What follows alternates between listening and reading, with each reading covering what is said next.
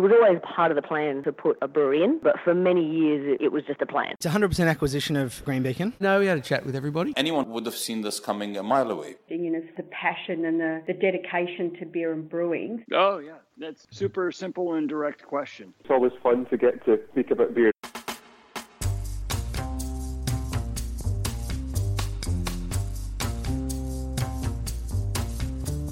And thanks to our malt mates at Cry Malt, I'm Brews News editor Matt Kirkegaard, and that's just what we're here to do, talk about beer. And this week I catch up with Dave Phillips. We've spoken to Dave before, both in his role as founder of Dave's Brewery Tours, which became Dave's Travel and Events, and also as the eventual owner of Sydney Beer Week. This week, Dave was announced as the Chief Operating Officer at Shipyard Brewing in Portland, Maine. It was an interesting announcement, given to the Australian industry, Dave is best known for his tourism roles here. It turns out, though, that Dave has invested in similar tourism and travel businesses across the US, in addition to his role at Shipyard and in addition to his Australian tourism operations. And we have a great chat around business models in the brewing industry as the market matures, and also what he has learned about businesses through watching the industry change. It's a great chat. In fact, it's a bit of a cracker of a chat. I don't like to say that and separate any one episode from another, but this is a really, really fascinating, long conversation. And be warned, it is a long one, but it's definitely worth the investment of your time. I hope you enjoy it, and I look forward to the inevitable discussion about the many topics it raises in the Facebook group.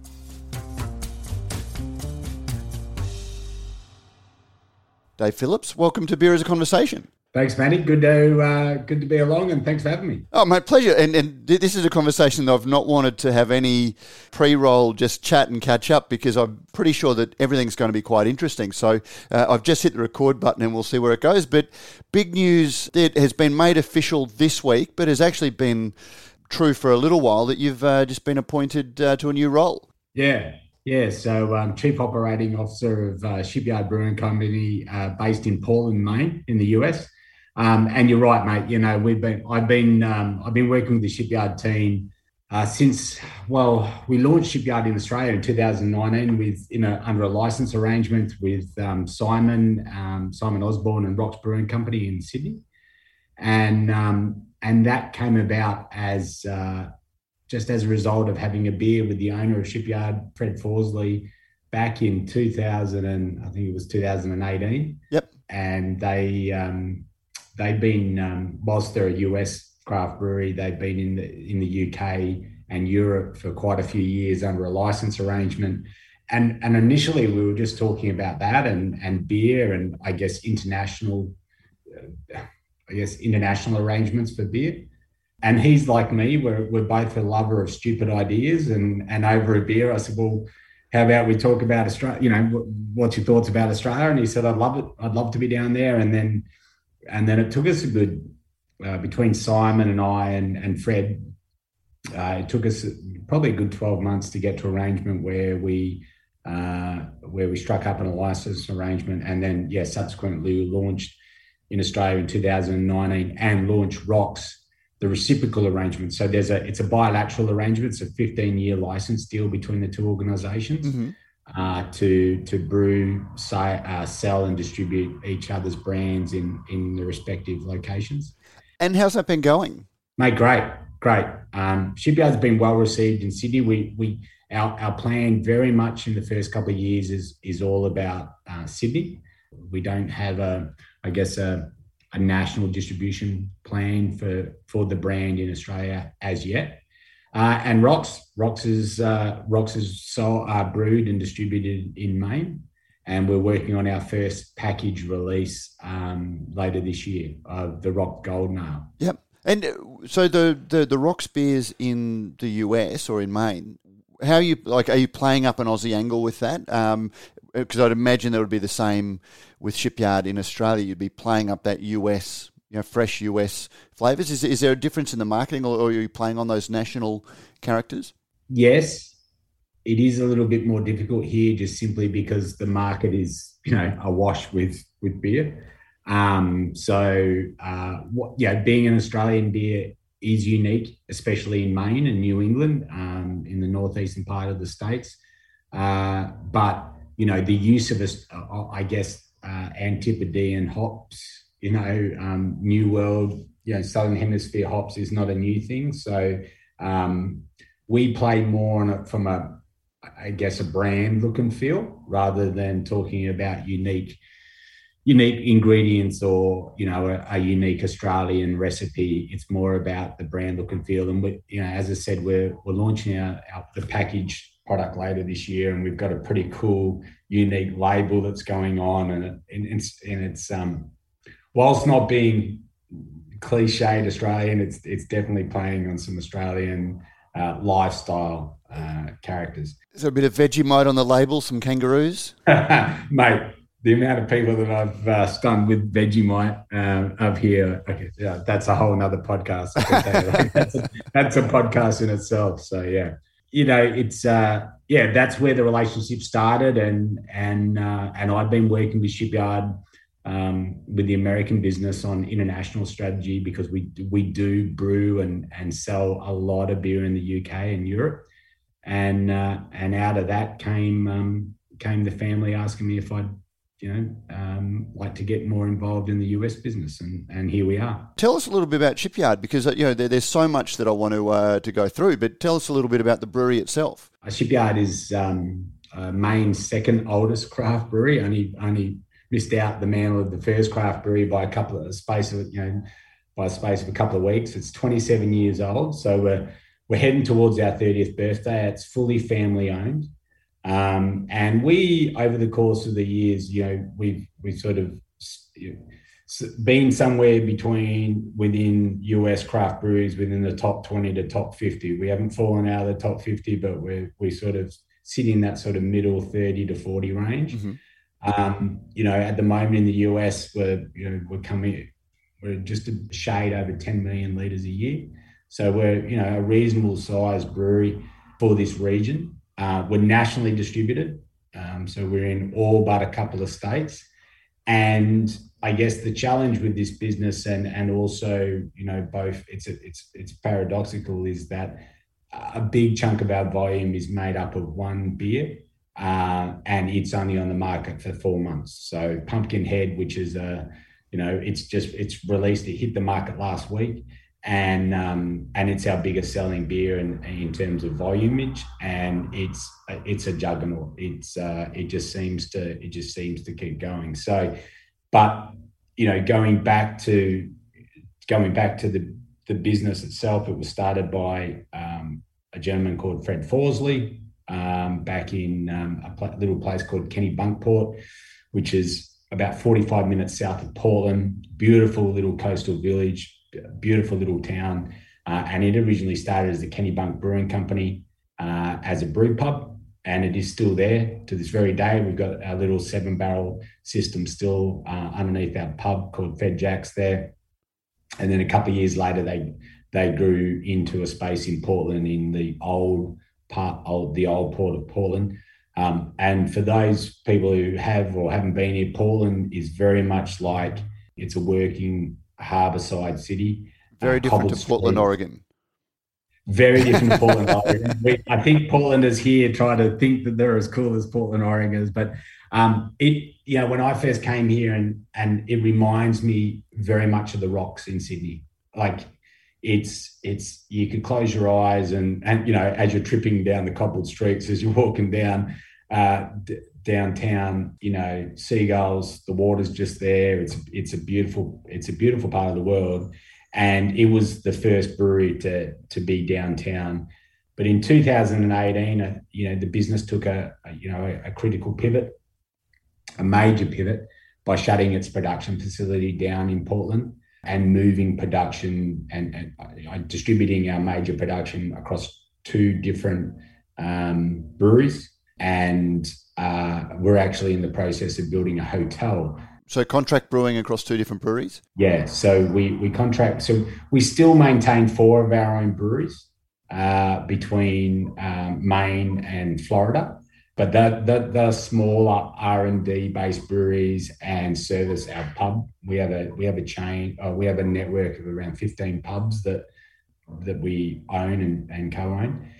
So those breweries mainly service our pub taps, whereas the volume beer, our packaged beer, the bulk of our draft beer is done under contract by 2 locations. So that's even reduced down from what it was before I started.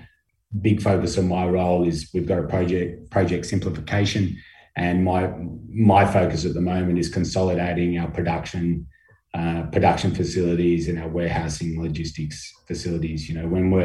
When you're producing the sort of volumes that we are in multiple states or multiple locations in multiple states with multiple partners, it just adds complexity and potential for error and cost. So we're definitely on a track to consolidate some of that and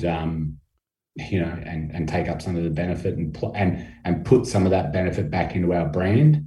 You don't get to be a nearly 30-year-old family-run beer business anywhere in the world, I think, without having some rust and certain elements of patina all over your business. So we're chipping away at some, and we're polishing other bits, and we're pulling some bits and pushing others, and it's an interesting adventure. That's a nice way to describe I call it the cruft that builds up, but that's a much nicer way. I might steal that. What was the thinking when they stopped producing in-house and diversifying that production capacity? I think at its core, our owner, Fred, got into beer through a real estate deal. And Fred's an incredible man. He's, he has an incredible capacity for deal making and deal ideation. And at his core, he's a real estate guy. He's a bricks and mortar guy. And, Shipyard is one part of a group of businesses that this family is involved in. And for him, he could see the potential in Portland. Whilst we're in a very seasonal location, Portland is a unicorn in that, in the last 5 years, it's been named the most foodiest town in the country. For a number of years, we've got the most breweries per capita in any state in the country. The visitation rates are off the charts, and hotel room volume is very low. It's very scant in Portland. And so I guess at the core, Fred saw an opportunity, and it was around building this hotel.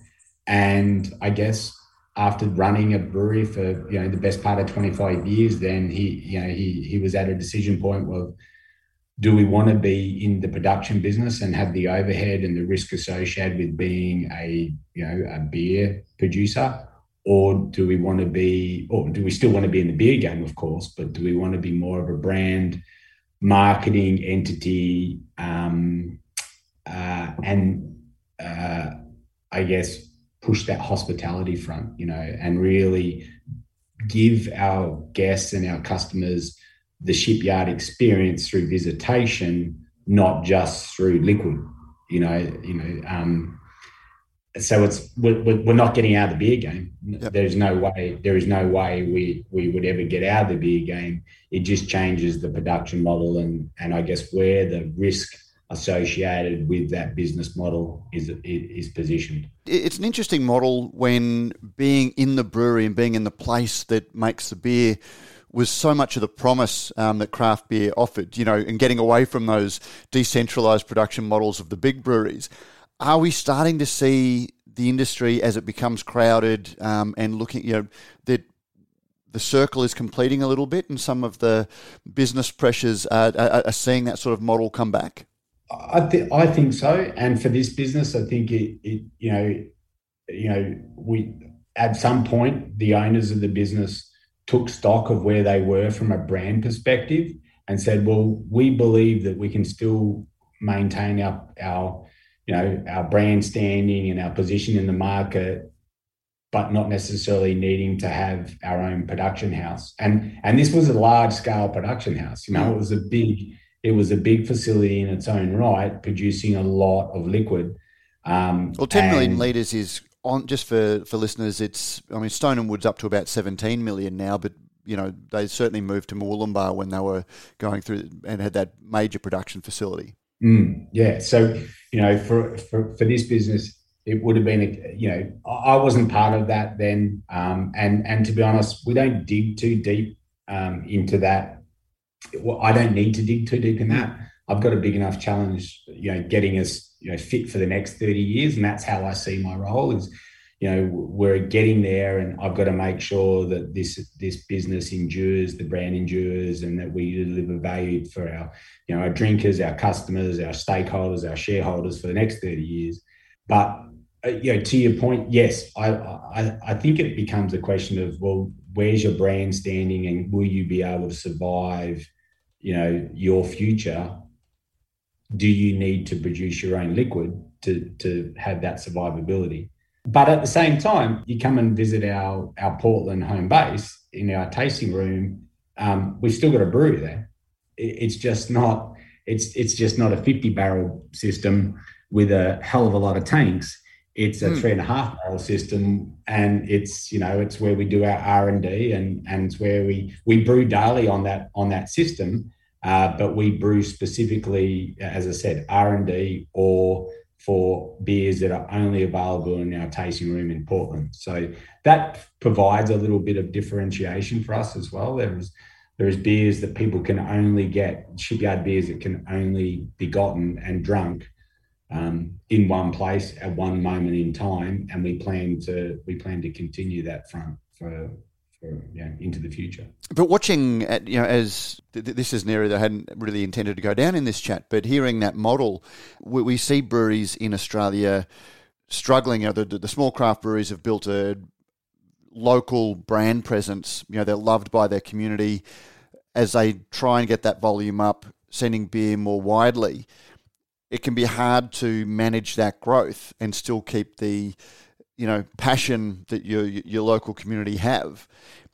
Is it something about craft beer that once you grow beyond that local scale, it's the brand much more than the presence that allows that growth? That it's a brand-based beverage as opposed to keeping part of the community if you want to scale? Yeah, and I guess I'd like to be able to sit on the fence and say you can have both, but you can't. You can't be at scale and be local all at the same time. Look, we sit amongst some giants in the beer world in Portland. Allagash, for instance, one of the quintessential and one of the most outstanding beer producers, corporate cultures, brands, that is in our space. They have got distribution as good as I guess as good as us. Would they be known to be more local than us? Maybe, I guess so. But I don't know. I'm torn. I'm torn there because, I'm living and breathing the challenges of trying to produce beer at scale and just distribute it across a very vast country amidst high levels of competition. And that competition comes from two mates with a dog who have an idea that they want to brew beer, and good on them. There's some really good examples of that. And ostensibly they trade on exactly what you just said, that being local, that, we're small, we're local, come and support our community, but at the same time, they are striving for scale. And once you hit a certain scale, you have to decide which horse you're going to ride on. You can't send your beer across this country or even across this region and claim some level of local bias, or that local bias should weigh in your favour, because it is contradictory. Are we, like, people that were involved in the, 10 years ago is the early days of craft beer in Australia in a lot of ways. It's not, but it feels that way sometimes. But the early promise of craft beer was that these small local breweries were going to be able to take on the world. Do you think that sometimes we're still too wedded to that feeling, and that the craft beer community needs to realise that it is a business, and that, as you said, you can't compete locally with two men and an idea when you're pushing beer across a huge country like Australia, which is, you know, as big continentally as the US? I think it's the beautiful nature of this industry. You can have it all. You know, this industry and the people that enjoy this industry and our consumers can have a myriad of experiences, and there is a place for a lot of different models to exist. And when it comes to the business side of it, at some point you have to choose your model. Which one will you be? But that's a choice. Yeah. Sorry, and I think that's what I was making. The consumer can still get, you know, the small local brewery that they walk down to and can only get there. But the business can't have, they need to jettison that if they want to grow. Dude, you can't. Exactly. I think, you know, you and I have been around on the periphery of this industry in Australia for, you know, we are very much, you know, I think a contributor to it, an important part of it, you know, media, tourism and supporting nature of that, of supporting the producers. And I guess we've seen it all. We've seen the idealism, the romance of it, the business, you know, the ethics, so all of it that gets coming. And at some point, you know, now that I'm in the bona fide production side of it, I don't feel like we're living a contradiction in terms of our brand. We are what we are. We brew, you know, beer at scale. We're an international brand. You know, we brew as much beer in the UK as we do in the US now. You know, and we're on an expansion program through our partner Carlsberg Marsden in Europe. You know, we have to think globally in terms of what we do, but at the same time, I love the fact, like today, you know, like I'm doing this call from home because the tap room in Portland is pumping at the moment because we're in the height of summer. You know, people are sitting around having a beer around our 3.5 barrel R&D system that smells exactly like a brewery because we've been brewing beer there all day, you know. So we can have a little bit of both, but we don't claim to be everything. Yeah. But I think we probably hang our hat more on the fact that we're, you know, a national and a global brand at scale, and that's how we have to be. That's how we have to act, because that generally drives the business decisions every day.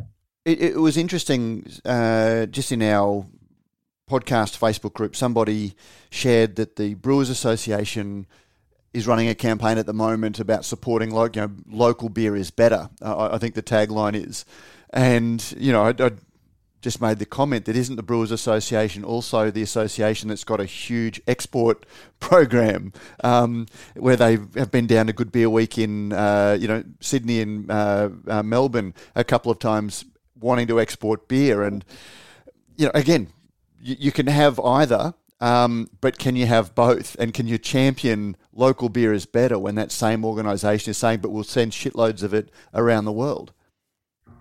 Yeah, you know, this company copped a lot of stick when it first decided to outsource business, you know, its production, and it's copped stick from local beer fans. And, you know, that's par for the course. It's expected. It's not, I guess it's not necessarily unkind, but in the end, you have to stand by your decision and you have to stand by your production partners. And as long as the quality is good and nothing, we've seen it all before, you know, like in Australia, usually it's not because someone outsources their beer production, it's because they sell to someone, you know, and it's, you know, the first calls are, you're selling out, you're not local anymore, and the beer's going to change. Well, but that doesn't always happen. It doesn't always hold true. And I think as the industry grows and develops, it's just the nature of the beast, to be honest. It's just, there's no way around it, and you just got to confront it and live with it and be proud of what you do and get on with it. Tell me about being an Australian in, you know, a very, very competitive US market. I mean, Americans aren't known for being the most open-minded. You know, they can be a little bit insular. You don't see a lot of global news on the American news channels. You know, they tend to be a little bit inward-looking and focused on themselves because they are so big. What was the attraction of having an Australian, or was it hard convincing them that an Australian could know their market, could bring something to the table? No, I think I just spoke so quickly they didn't understand what I was saying. They went, "Yeah, that sounds like a good idea." What language are you speaking? I still go to meetings, and then I walk out and I finish and go, "Right, is everyone all right? Everyone knows what we're doing?" Everyone nods, and I walk out. They're all like, "What the fuck?" No, this is a family-owned business, and it's relationship-based. The Forsley family are huge relationship people, and we developed a relationship and a rapport, and I guess I spent enough time as a pure outsider giving the owners my genuine, honest view of where their brand and where their beers sat. And we've gone down and we've sat around the table with every one of their beers and, pulled the eyes out of each one of them and said, where does it fit? And we have a plan around our range, and things like that. And I think they appreciated the honesty. You get to a certain part, you get to a certain point, and you're probably not getting told, whilst they're not being lied to, they're probably not getting the honest drum of things. And I had nothing to lose. It was like, well, if you want my opinion, I'll give it to you. And being an Australian, I guess part of who I am, I said, well, this is how I read it. I may not be right, but this is my read on it, and do with it what you will. And I guess what makes me proud about this is I didn't pitch myself to them at all. I was sitting on a beach in Costa Rica in December. That's a whole other story, but I found myself in Costa Rica because it was a lot easier to go to Costa Rica than it was to get home at that point. I was sitting on a beach in Costa Rica when they called me and said, what do you think about this? So,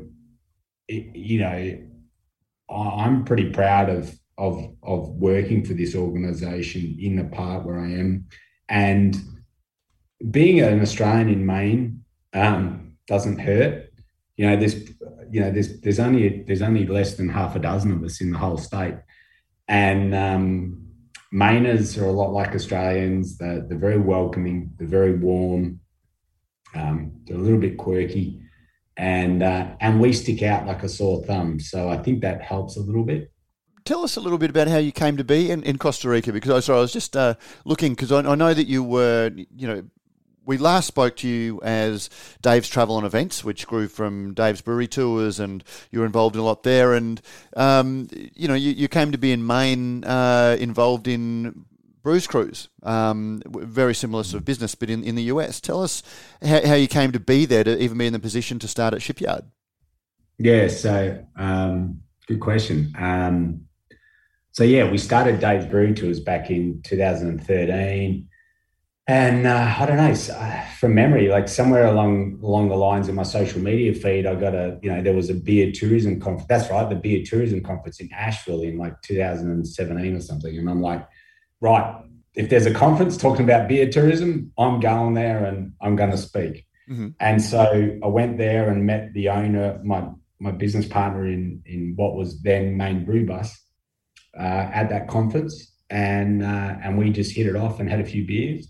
The next year I came back to speak at the same conference in Burlington in Vermont. And we got together and we had more beers and I said, look, how about we partner up? Because we were seeing in Australia back then and pre-COVID, a high percentage of our international visitors, like something like 77% of our international visitors were from the US. So like, right, we've got a market here. We can speak to the same people. We do the same model, and Australians like to travel to the US. The model was never going to be take Dave's to the US or take Brew Bus down to Australia, but it was about joining forces. And we share a lot of common systems like reservation systems, accounting systems, customer management, phone calls, time zones. So we started putting together basically a combined, shared services model around tourism. And then, so yeah, I bought into the business here. I bought a controlling stake in the business and in Main Brew Bus. And then with that, we also then bought a national brand called Brews Cruise. So we've got tours now in 12 cities in the States. And that's what brought me to Portland, because we're Portland based. And I guess beer brought me here. You know, I met a Portland girl, and then so there was a reason to stay. She left, the beer stayed. So I went, the beer's good, I'm going to stay. But along the way, I got introduced to Fred, who owns Shipyard, and that's how that came about. And the beauty about this is I get to take a role at Shipyard, but I still own, I'm still very heavily involved in the Brews Cruise brand in the US and Dave's in Australia. So Dave's is still existing in Australia, and it's run by my co-owners down there. And to be honest, everyone in that space, like Dave's and Brews Cruise, is probably really happy that I'm not involved I don't work on it day to day, because I'm probably one of those worst people that you don't want around day to day. You want me in small doses. So. Let's talk about the beer tourism and go back to Dave's beer tours. And I'll just put some observations to you, because I started doing beer lunches initially once a quarter, in about 2002. Just when there was no craft beer bars, there were no bottle shops. I couldn't get the beers that I wanted to drink. And I knew there were a few people that were interested. So I just started doing it as like a lot of people are doing now, just as a hobby. And I just happened to be early enough to it. But having started to do beer lunches and exposing people to beer, people started talking about it, started getting media about these beer lunches. They became more and more, and everything basically spread from those. The blog came out of that. But I could see very, very quickly that, as people were saying, oh, mate, you should do brewery tours. You should get a bus, drive people around, because we want to visit breweries. And, I had people wanting to partner up with me on that model. And I could see, when I did the numbers on, I thought, hey, that's a great idea. People are asking me for this. There must be a business in this. But when I sat down and started looking at the numbers and the costs, and, nobody wants to drink beer at 9 o'clock on a Monday morning. And so you've basically got to get all of your income on a, Saturday, Sunday, maybe the odd corporate thing during the week. You've got a lot of infrastructure tied up for a very few days.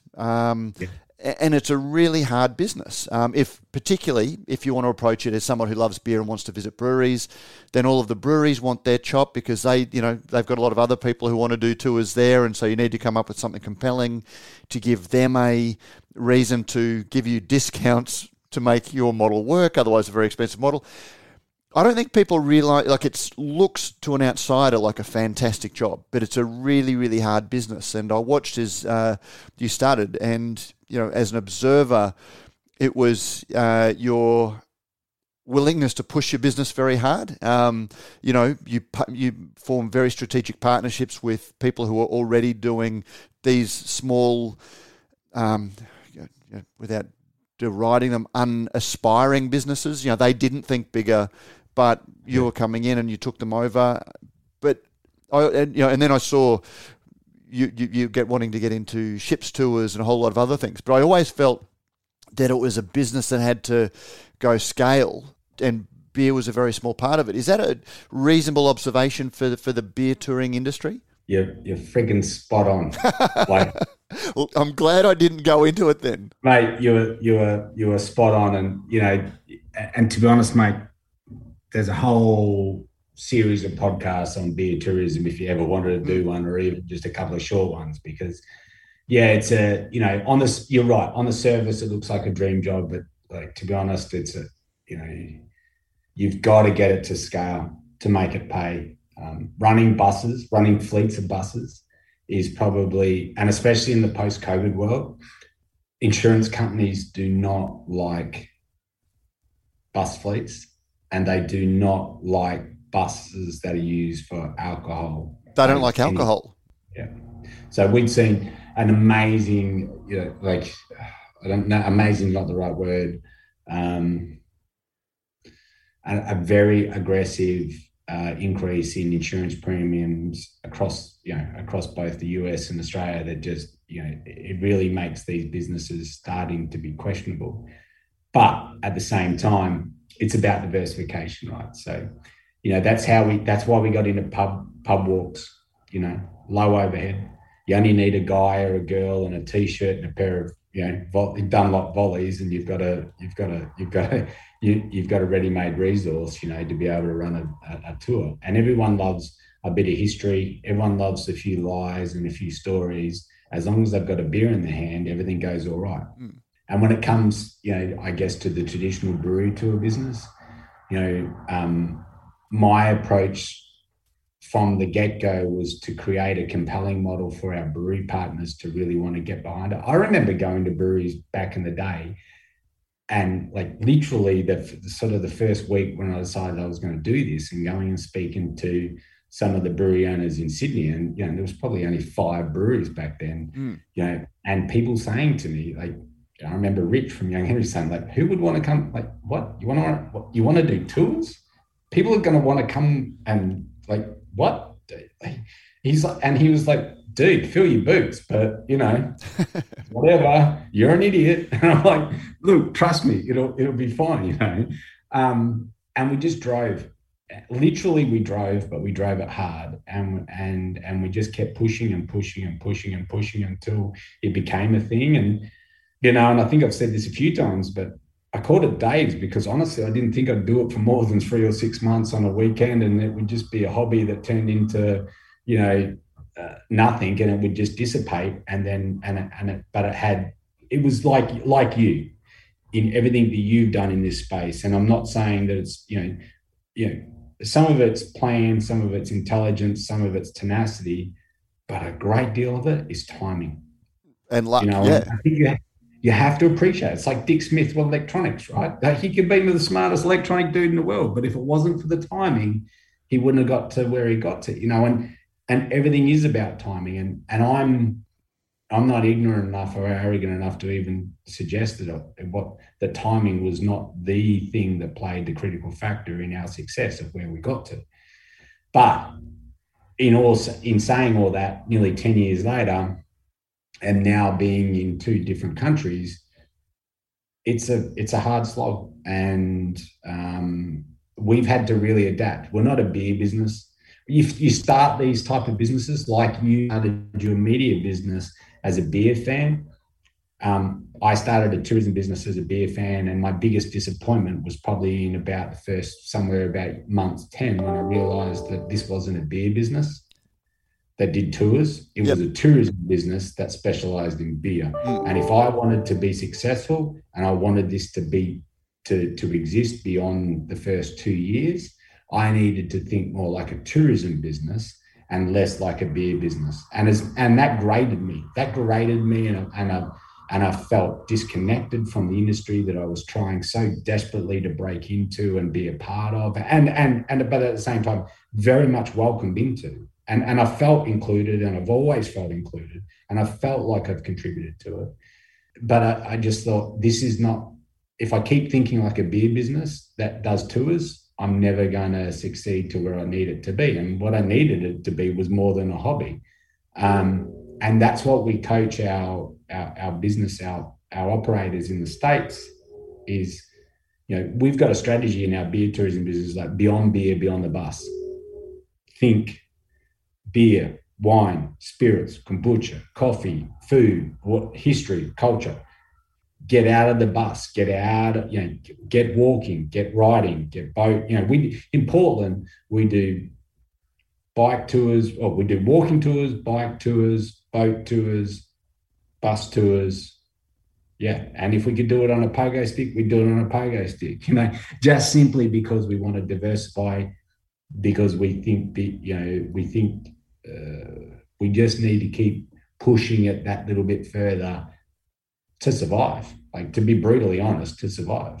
So, because the other thing that, again, there are so many reasons that I could just see were arguments against doing beer tours. And, again, I never wanted to drive my business the way that I saw that you drove yours some years later, but at the same time, then I was competing against a guy that just loves beer and is happy to do it for nothing just because he's walking around drinking beer for free. And, there's that vanity. And it's funny, my approach to what I've learnt from watching the brewing industry and building my own little business has given me such insights to exactly the challenges that brewers have got. And you talked about we're not a beer business, we're a tourism business. And I think so many craft brewers think of themselves as craft brewers and not businesses, not brewing businesses. And it's a fundamental change. And they're people who love beer, love making beer, love having beer with their friends, and think that they can have this small little business doing that,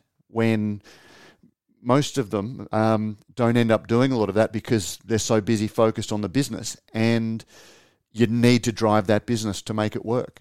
Interesting you say that. We just before I came out to on my last, the last trip where I basically moved here full time, I've been working on a potential brewery startup down the south coast where I live, a couple of hours out of Sydney. Great spot, great town, great little surf town. We acquired a defunct petrol station on the edge of town that had been environmentally reclaimed. It was all good to go. It was great looking. If some brewery in New Zealand didn't call itself the Garage Project, we had the perfect spot for a place called the Garage Project. I'm like, fuck, I think that's already taken. Anyway, and working with Chris from East Coast Canning, because he's literally like 2 blocks away, and a great operator. Yeah, he's awesome. And he's a good-looking dude with that beard. But when it all came down to it, there was a group of us, and we're looking at it, and for all of us, it started as a passion project and as a community building project, and the fact we all love beer. And then when you put the real ruler over it and think about it with some industry insight, and I think you and I, and others in this industry are lucky that we haven't been burdened with the financial risk and challenge of starting a brewery ourselves, but we know enough people, and we've been able to develop relationships and understandings to understand how it rolls.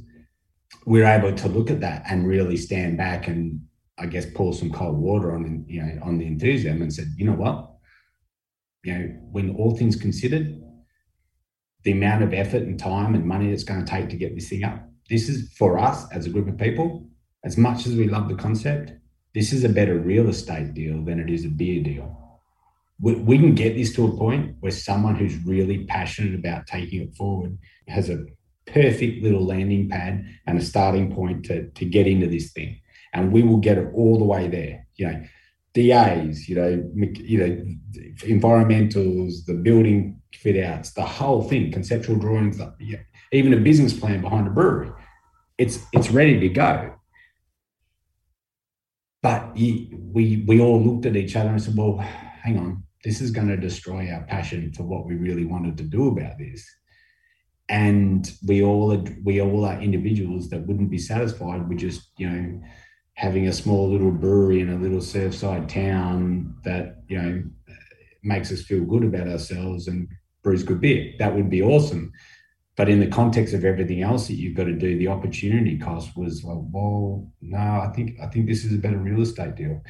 And that only comes, had I have had this opportunity have come to me 5-6 years ago, I would have been that guy that said, no, beer. No, I have to do it just because of, it's beer. Time, energy, experience, insight, whatever you call it, whatever it may be. But it's like, no, at some point you have to decide what you want it to be. Is it a lifestyle? Is it a hobby? Is it a lifestyle? Or is it a bona fide business? And that's how we use that classification for our businesses, our tourism businesses in the US, because we have co-owners in each of the states, and we classify them. Some people just want to do it on a Saturday for the afternoon because they want to be part of the beer community. Some people are semi-retired and that's what they want to do, and other people are using it as their sole source of income, and they all drive these things in different ways. So, that's what I love about this industry, is that it takes all sorts and it's full of all sorts, and it will always be full of all sorts. You know, in both the US and Australia, we need different scales. We need different types. We need, you know, because I am as much as I, you know, I'm sitting here wearing my Shipyard shirt and I'm proud to do what we do, and I'm extremely proud of what we do and where we plan to take this business. You know, I walk out the door and go around the corner and have a beer with a mate of mine who's, you know, a brand new startup in Portland and brews incredible beer. And, you know, he's struggling to, you know, get the doors open 7 days a week because of, you know, it's him and his wife and his mate and his wife and a couple of staff, you know, and it's like, you know, we all remember that stage, and, you know, and he will get to some point where he scales. And if he doesn't, he makes freaking incredible beer, and he's going to be happy. And you're like, well, cool. And I'm happy to tell anybody who comes to our tasting room, go around the corner and go and see Bellflower, because they do an incredible job. And I'm a believer that the rising tide lifts all boats. And so you need every size boat in the harbour so that we can accommodate every person that wants to go out on the water. It's funny you say that, because it's one of the most used expressions as the craft beer industry grows. But I have to point out to, you know, and this goes back to a question I was going to ask, that people get so focused on the saying that they don't look at what it means. And I see a lot of people building boats thinking that it's the building of the boats that brings the tide in. But it's a whole lot of other things that bring the tide in that lift the boats. You know, just because you've got a boat, the tide doesn't come in. You know, you need to be developing your market. You need to be doing all of these other things. And yet I see a whole lot of people just making breweries and then saying the rising tide lifts all boats. And you just have to go, but where's the tide coming from? You're a boat builder. Yeah. Like, do you put your brewery right next door to, you know, the other brewery because, you know, you're going to get the tidal effect? Or do you go 2 suburbs away because you believe that you're going to be unique and different and people are going to come and visit you, as opposed to someone who's, you know, 1 postcode away? You know, I don't know. I'm a believer that every suburb needs a brewery, you know, and I guess we need to believe that because we're in this thing. But I love exploring, and I love exploring the world through beer. I think small local breweries are my dream. But then when it crashes into the economics, I don't think a lot of people who open breweries have, you know, they see their 5-year plan either being taken over by one of the big 2, having beer, you know, distributed around the state. And you can't have that local brewery mindset. And as going back to what we said, you know, I think that if you open a brewery in your local area, you approach it like taking your superannuation and investing in a news agency.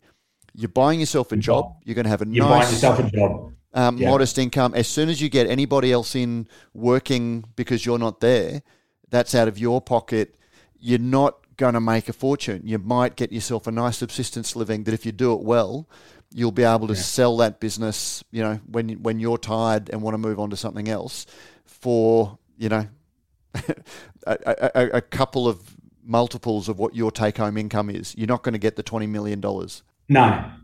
And probably more likely you're just going to sell it for, you know, for what you can get for someone who's prepared to buy their own job in, you know, a decade. Which is a news agent. You buy it for $180,000, you do it for 8 years, you sell it for $180,000.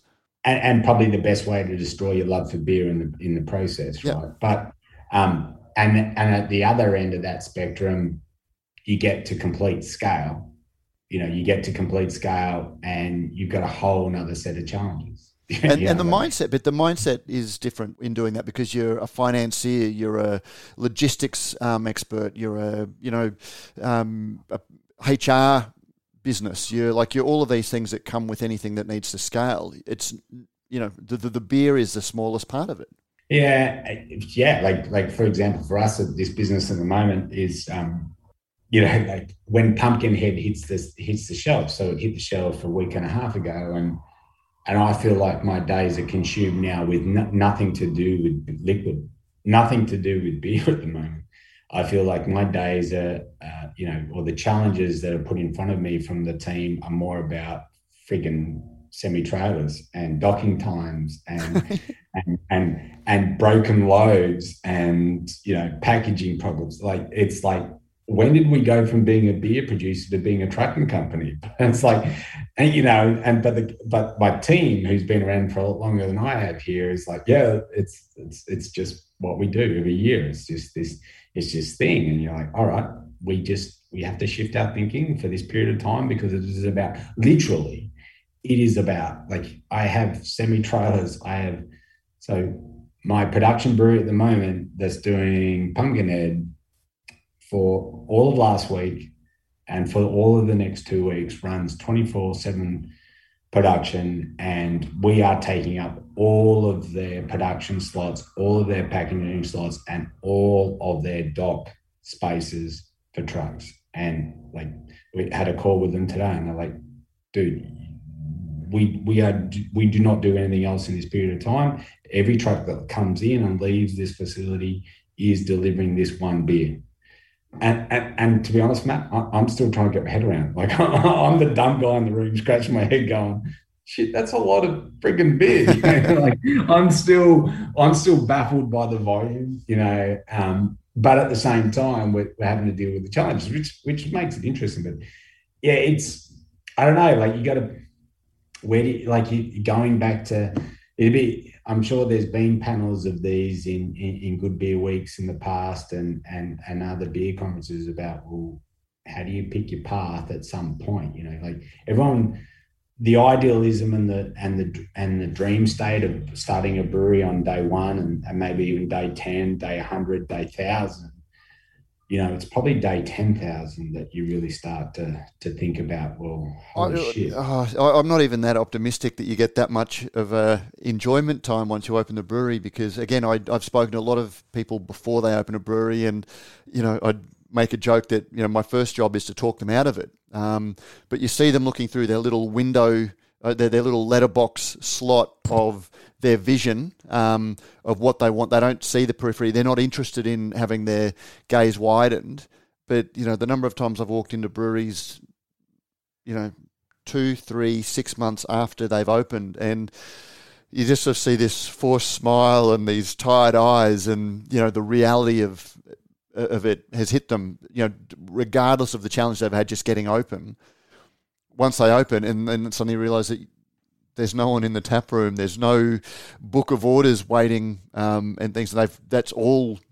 The beginning is when you open the brewery. It's actually quite insightful to see some of the challenges that people don't even realise that they were going to have. Yeah, and you take it to the other degree, and at the moment, so we brew Shipyard beer, and we brew Sea Dog beer. We've got a brand over here called Sea Dog, which has also got a chain of brew pubs down the east coast of the country, and Kenny Bunkport Brewing Company, and another brewing company that we own, and even having our own real estate in terms of taps. We have these 15 pubs. They all have at least 20 taps each that that it's all our beer under different brands. And you're like, oh, awesome, cool. I've got a ready-made distribution network straight up. I control this group of taps. But then you also become a publican. You're like, holy shit. Wednesday afternoon at 3 p.m. and there's no one in my pub. What am I doing? It doesn't matter. I don't need to. It does matter. It's like, well, it's no good producing beer if no one's there to drink it. And yeah, I don't know which end of the scale is. They've all got their challenges, and it's where you want to be, as you said. They need to run discussion groups about this to at least make. But then again, as I've said, I get the feeling that a lot of people who are dreaming, and I've seen it across all levels. Either people who have put together significant money to open a brewery, or just home brewers who are scraping the money together for a small little brew pub. Just look at their window, and there's some very smart people from other businesses that have launched breweries that haven't flourished because they've had their laser focus and just not being willing to broaden that gaze. Yeah. It's I don't know. I like the fun of it. It's always a business. And that's the reality. It's always a business. There, I think we've got the episode title. Speaking of always a business, just because I just looked at the time and realised how long this chat has been. As I said, it was going to be a long one, and I think we will do a follow-up looking at beer tourism, maybe getting Joshy Donahoe from Sunshine Coast Beer Tours, who's another smart operator in the area. But a couple of years ago, even in the pre-COVID times, I cheekily, during your time at the helm of Sydney Beer Week, ran a discussion panel, have beer weeks had their day, because I could see the challenge in those weeks as well, that I think that you found that everyone loves a beer week. No one wants to pay for it. Tell us about what you learned in your time during Sydney Beer Week, because the only one that's really the only weeks have successfully been done that I've seen are Brews Vegas in Brisbane, that is completely not-for-profit, run on the sweat equity of bar owners, and then Melbourne Beer Week, that was the first. It had very much industry buy-in, but was still very much a part-time thing. It wasn't really a business, and it was very hard to convert into a business. Look, I don't know. I can't recall if I've ever really spoken about it on any level of record since we stopped it. But it was probably my most uncomfortable moment in this industry, and I felt wedged. And there's nothing myself or my team could do to satisfy all the stakeholders. And I was disappointed by some of the abuse my team got from people that just shouldn't have, and everyone was doing their best. And I just think there was I got to the point where I said, well, you know what, I own this. I'm not going to put myself or my people through this for the sake of putting on 9 days of beer stuff in Sydney, as much as I wanted to do it and as much as I thought it should exist. Some of the attitudes of some of the people that are involved just sucked. And I agree with you. Like Brews Vegas, it's run by. I think it comes down to who is the group that is running it, controlling it, and what's the objective. And we didn't take it on to make a profit. We took it on because we were asked by the former owners, because if we didn't take it on, they were just going to stop. And we said, well, it needs to exist. We honestly believe, and I still believe, it needs to exist. But we took it on, and the business that we are, we're a business, I have to pay people, it's like, I don't want to make any money out of it. I don't want to make it. I just want to pay my people and get this thing done. And it was interesting when we decided that we weren't going to do it anymore, the people that would sort of, I guess, harassing us for certain things, then were the ones who said, well, you can't just give up. Well, if you didn't harass, we would have been more encouraged to dig deeper and continue on. And to that point, I'm like, well, if anyone wants to take it, take it. Like, honestly, it needs to exist. It should exist, But to answer your question, Matty, is there a place for them? Yes, there is. Has COVID put the dent in it? Yes, it has. Will it come back, and should it come back? Yes. In my personal view, in Australia, should it be every city has a different beer week, or should it be something run by the IBA or whatever? Yeah, maybe. I don't know. All I can say is in Sydney, if it should be run by venues, be it pubs or our breweries or a combination, that's probably the best way. It could be taken forward, because that way every stakeholder, or the major stakeholders who believe and should have a stake in it, or a voice at the table, get to make the decisions. A third party, which we were, and Joel and his team before that, just get wedged in the middle. And to be honest, it just breaks you. But having that third party makes people put a value on something that they love. because you have to pay for that third party to do it, as you said. And there are all of these things. People love the week. They love the thing. But as soon as you ask them to put a dollar value on that thing, you cop it in every direction. You're focusing too much on the breweries. You're giving too much in advertising. You're focusing too much on, it's like you're torn in every direction. You can't satisfy everyone.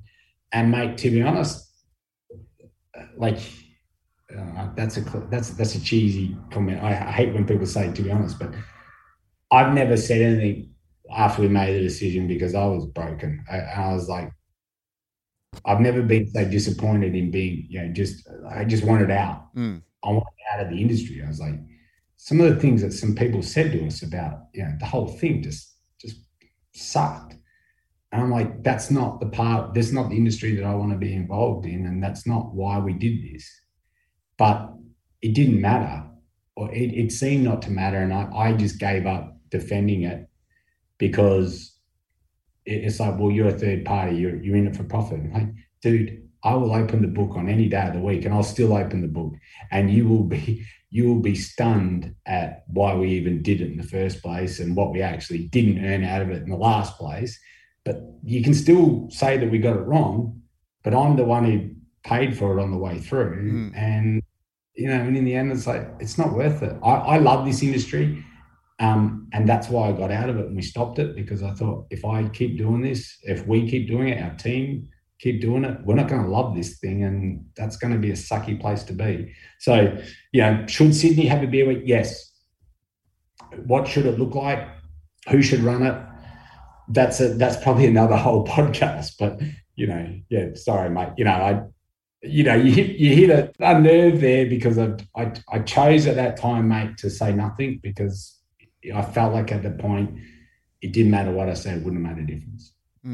Oh, mate, but I think it's one of the things I wasn't digging for anything. I'd forgotten quite how painful it was, but it's things that people need to hear, because otherwise I worry that this industry is so built on the hype, rah-rah, kumbaya, which is selling a dream, that the harsh realities, the truths of the industry are wallpapered over, and people get burned because of that.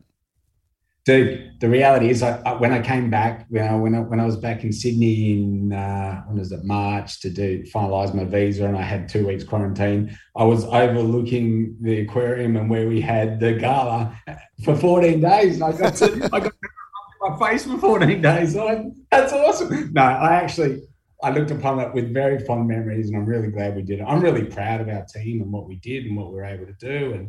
And I just, it's a part of, put it down to timing. It's timing. It's how things evolve. Do you think it did? Because that goes back to my question that I asked. Do people, people want it, they love it, but do they value it? Do they, there's a whole lot of intangibles that people hold up about craft beer that if you ask them to put a dollar value on, it's much harder to do, like independence, I guess the analogy that I can strike and it's current for me is Bruce Springsteen is doing his Broadway, he's doing another series of Broadway concerts at the moment. And literally I can get on a plane in Portland and be downtown New York City within 2.5 hours, right? So that's the beauty of living. That's one of the beauties of living here. And I'm like, right, I've never seen Bruce the Boss in concert. I am going to go and do it, right? And I'm, for the last couple of weeks, I'm like, yep, tickets are on sale. I'm ready to go. So today was the day. I'm sitting at work. I had a quiet moment. I start, get on Ticketmaster and I start looking. They start at $1,600 and they end at like $5,000. And I'm like, I want it, but I don't value it. It's the same thing. It's like, dude, if someone gave me a ticket, sure, I'd be there in a heartbeat. Do I want to spend $1,600? Yeah. Is it that much better than watching the Netflix special? I know. If I had not have downloaded the Netflix special, I probably would have already bought a ticket, but and mortgaged myself up the hill to get there. But I want it, but I don't value it, and I fear that you are right in the context of festivals. I think it's probably more short moments day festivals, outdoors, and just try to compress everything into that one moment, food, beer, wine, spirits, food, the whole thing, education, entertainment, put a whole heap of it into one moment because, I've got huge amounts of respect for the Good Beer Week team down in Melbourne and what they pull together and in it being both a consumer and an industry event. Like I think that's amazing. They've got some added firepower of the IBA and they've been doing it for a while now. And I also think it's a function of the place. Melbourne takes to those things more than Sydney does, and not, I know Brisbane reasonably well, but I think the beer culture and the community in Brisbane is probably a little bit more conducive to make it happen than Sydney. I think. You still couldn't do it like Melbourne. But that's where every city has its own personality, its own geography, its own, and coming in with a one-size-fits-all approach, well, we'll do what they did in Melbourne, or we'll do what they did in Sydney, or we'll do what they did in Brisbane, doesn't work when you transplant it somewhere else. And I wonder if, I've always wondered, and before the boys sold Gabs, we'd had some conversations with the team from Gabs, and one of that conversation was, well, how does it go in Sydney versus Melbourne or any other, and that's literally it's in the name, it's a spectacular, it's a huge undertaking, and there's a huge level of risk in that. And I think as owners of those things, you have to temper your expectations if you're going to try and roll it around the country or around the region or do it in any place, And I think for us with Sydney, you're competing with people's share of pocket no matter what. And I don't think Sydney is the type of community that can sustain a 9-day festival. I think it should be something. 9 days or 7 days is too long. People just peter out. You can't hold the attention span and the spend for that long to really make it work. And also back then, obviously pre-COVID, this industry, and I'm saying Australia, draws upon the same supporters, industry supporters. You know the characters. They're the ones you always hit up. We're doing this. Can you sponsor this? And back then they would always be the ones that would pony up the dollars to do it.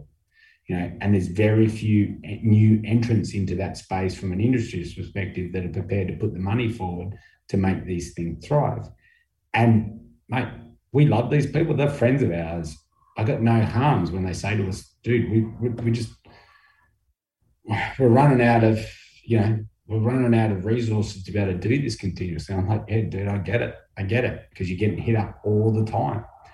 And so when we're in such a small industry, comparatively, there's only so many people that can foot the bill for that before it has to go into ticket prices. And then it gets to a point where people are like, no, it's not worth it. I'd rather go out and spend that much for dinner and have one craft beer than 50, 5, whatever, So, yeah. But on the other side of that, sorry, mate, No, go. Post-COVID, and in the context of the US, we're starting to really see the festival inquiries pick up here, And it's like, dude, we can't be in every place that's got a festival. We don't have the staff. And here, the 3-tier system adds a whole nother complexity to it. So it's like, we're starting to see it here ramp up. And I think 2022, 2023 down in Australia, we'll see it start to re-ramp again as well. We might, there's so many topics I haven't even gotten to. COVID, what you've seen over there, so we'll definitely get you on again very soon, and then also do the tourism panel. So, but it's the longest episode we've recorded for a long time, so we've certainly gone past the cook limit. So I will say, great to chat, Dave. Great to see you looking so well. Enjoying a beer while I've been having my morning coffee. Yeah, mate, we got the timing right. So maybe the next one we'll turn it on its head, and I'll do the coffee, and you can do it. I'm happy to do. We'll do it we'll do a dispatch from the US every now and again. I'll give you my, I'm happy to give you my thoughts on what we're seeing over here. And, and I think nowadays the gap between the US, when we all started, the gap between the US and the Australian industry was probably a little bit wider. I think nowadays it's a lot closer. And I describe it as being just like fashion. The Northern Hemisphere, winter, you're just there. Yeah. It's almost just 6 months ahead. As soon as the next season rolls around, because of social media, we're seeing that so quickly. All I can tell you right now, mate, my observation for beer drinkers down in Australia, my biggest observation is if I don't see another freaking hazy IPA in the rest of my life, I'll be okay. Mate, John Hole, what is it, Preserve Pilsner or Save Pilsner is his, is his shirt. I walk in and I'm like, please just tell me you have a lager or something that's not milkshake or fruity or hazy. Just give me something. I think that's another example of the circle closing. People that have been drinking hops for years are going back to simpler products. But anyway, that's a whole other podcast. But I will say, most importantly, I can't wait till borders open, because having heard just how extensive the Brews Cruise and the beer bus are in the US, I think I've made a trip across the US a complete tax deduction. Mate, we'd love to have you here, and I've got my apartment. Mate, you're more than welcome, and an open invite for any Aussie beer fan and mate of Brews News to get up here and come to Maine, and I'll certainly do my best to look after you. Love to do that. Love to see you here, and thanks very much for having me, and good to see you. Good to see you, Noggin, mate. It's you too, mate. Thanks very much. Bye, champion. And that was Dave Phillips. I will be looking forward to getting across to check out Shipyard and Portland, Maine, as soon as we're able to travel again. It sounds like it's an interesting place to visit with a very interesting business model. Radio Brews News is proudly presented by Cryer Malt. With over 25 years in the field, Cryer Malt is dedicated to providing the finest brewing ingredients to help brewers create the foundations of a truly excellent beer. They are your premium brewing partner, and they are also our premium partners in premium beer conversations, just like this one.